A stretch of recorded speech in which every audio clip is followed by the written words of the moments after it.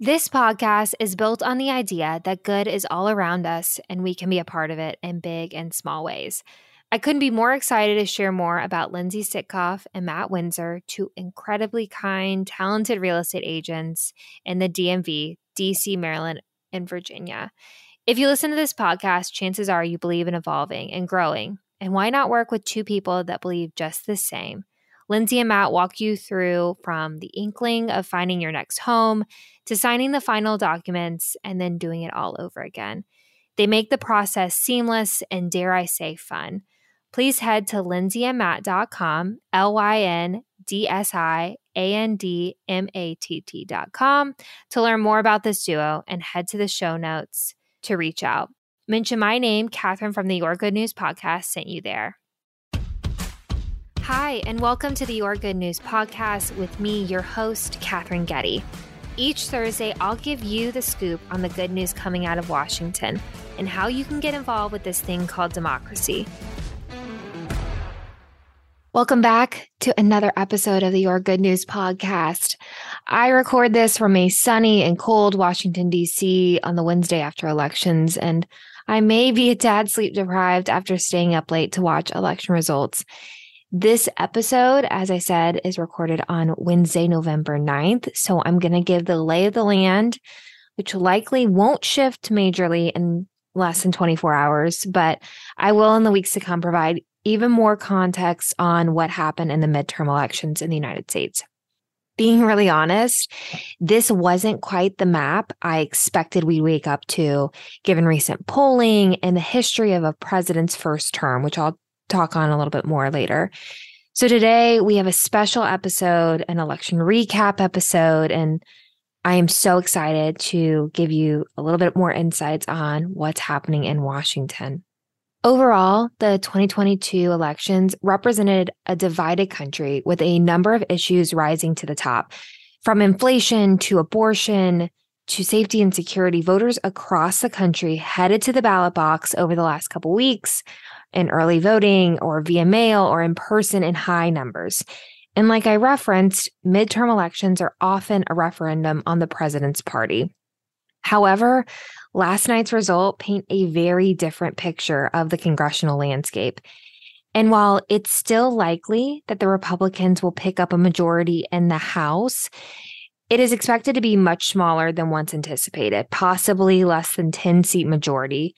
And for reference, the current House Democratic majority has a less than 10-seat majority as well. So it would kind of flip.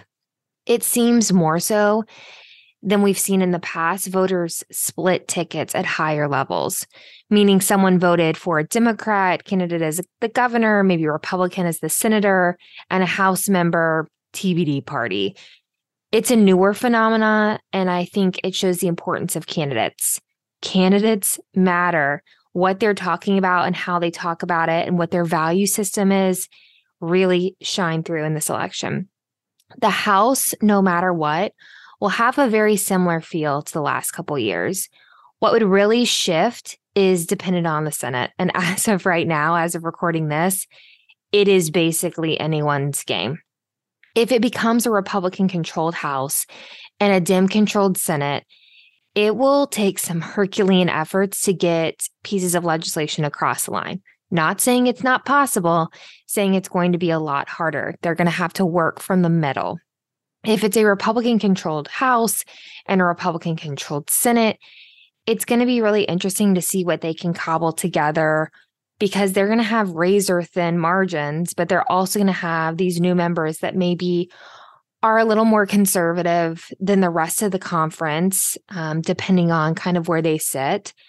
And so what are they going to actually be able to get across the line? And lest we forget, President Biden is a Democrat. So what would he actually even sign or agree to if the House and Senate were both in Republican-controlled and sent pieces that maybe were a little bombastic over towards his desk?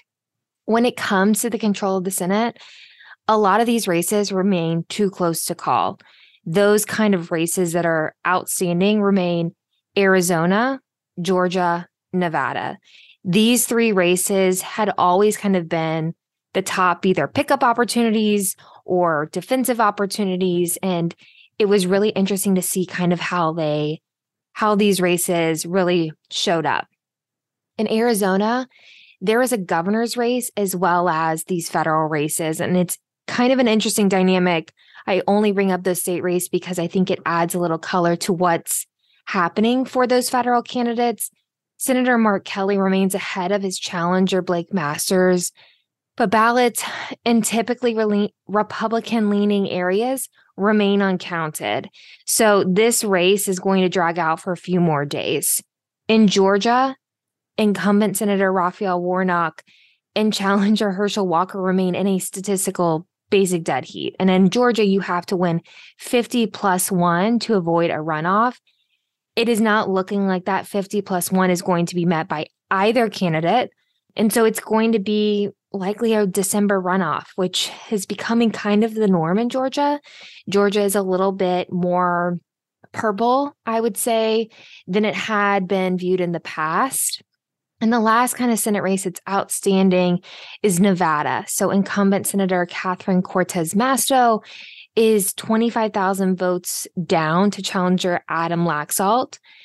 Ballots, though, that are in Clark County, Washoe County, which are really kind of Democratic strongholds, haven't been counted yet. So is this race going to tighten up even further? That's going to be remains to be seen.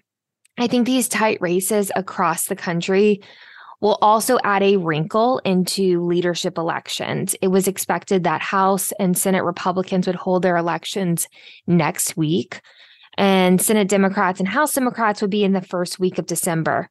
That timing for House and Senate Republicans, I think, is going to now be a little bit up in the air. There are rumblings as of this morning that the House Republicans would postpone their leadership elections because they may not have a clear view of how many seats they have won by. It's going to be so interesting to see how those leadership elections play out. And then also, oh, by the way, they need to actually fund the government as well as some other end-of-year packages, the National Defense Authorization Act. There's an FDA user fee agreement, which we've talked about in a previous episode. The funding and the FDA user fee agreements expire on December 16th. NDA has also have a end-of-year deadline. So Congress is also going to have to govern while dealing with a shifting majority, and it will prove to be a very interesting 118th Congress, which will start in January of 2023. That is all I have for today. That's the quick and dirty update of what's happening in Washington. I hope you have enjoyed this week's episode. It was so much fun to put together. If you haven't already, please subscribe. So weekly, you're going to have an episode of the Your Good News podcast. You'll get to know what's happening in Washington, as well as a deep dive on some key issues or things you may not have heard about.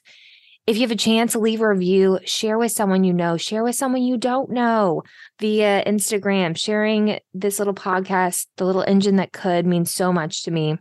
Reach out to me on Instagram. My handle is @KathrynGetty.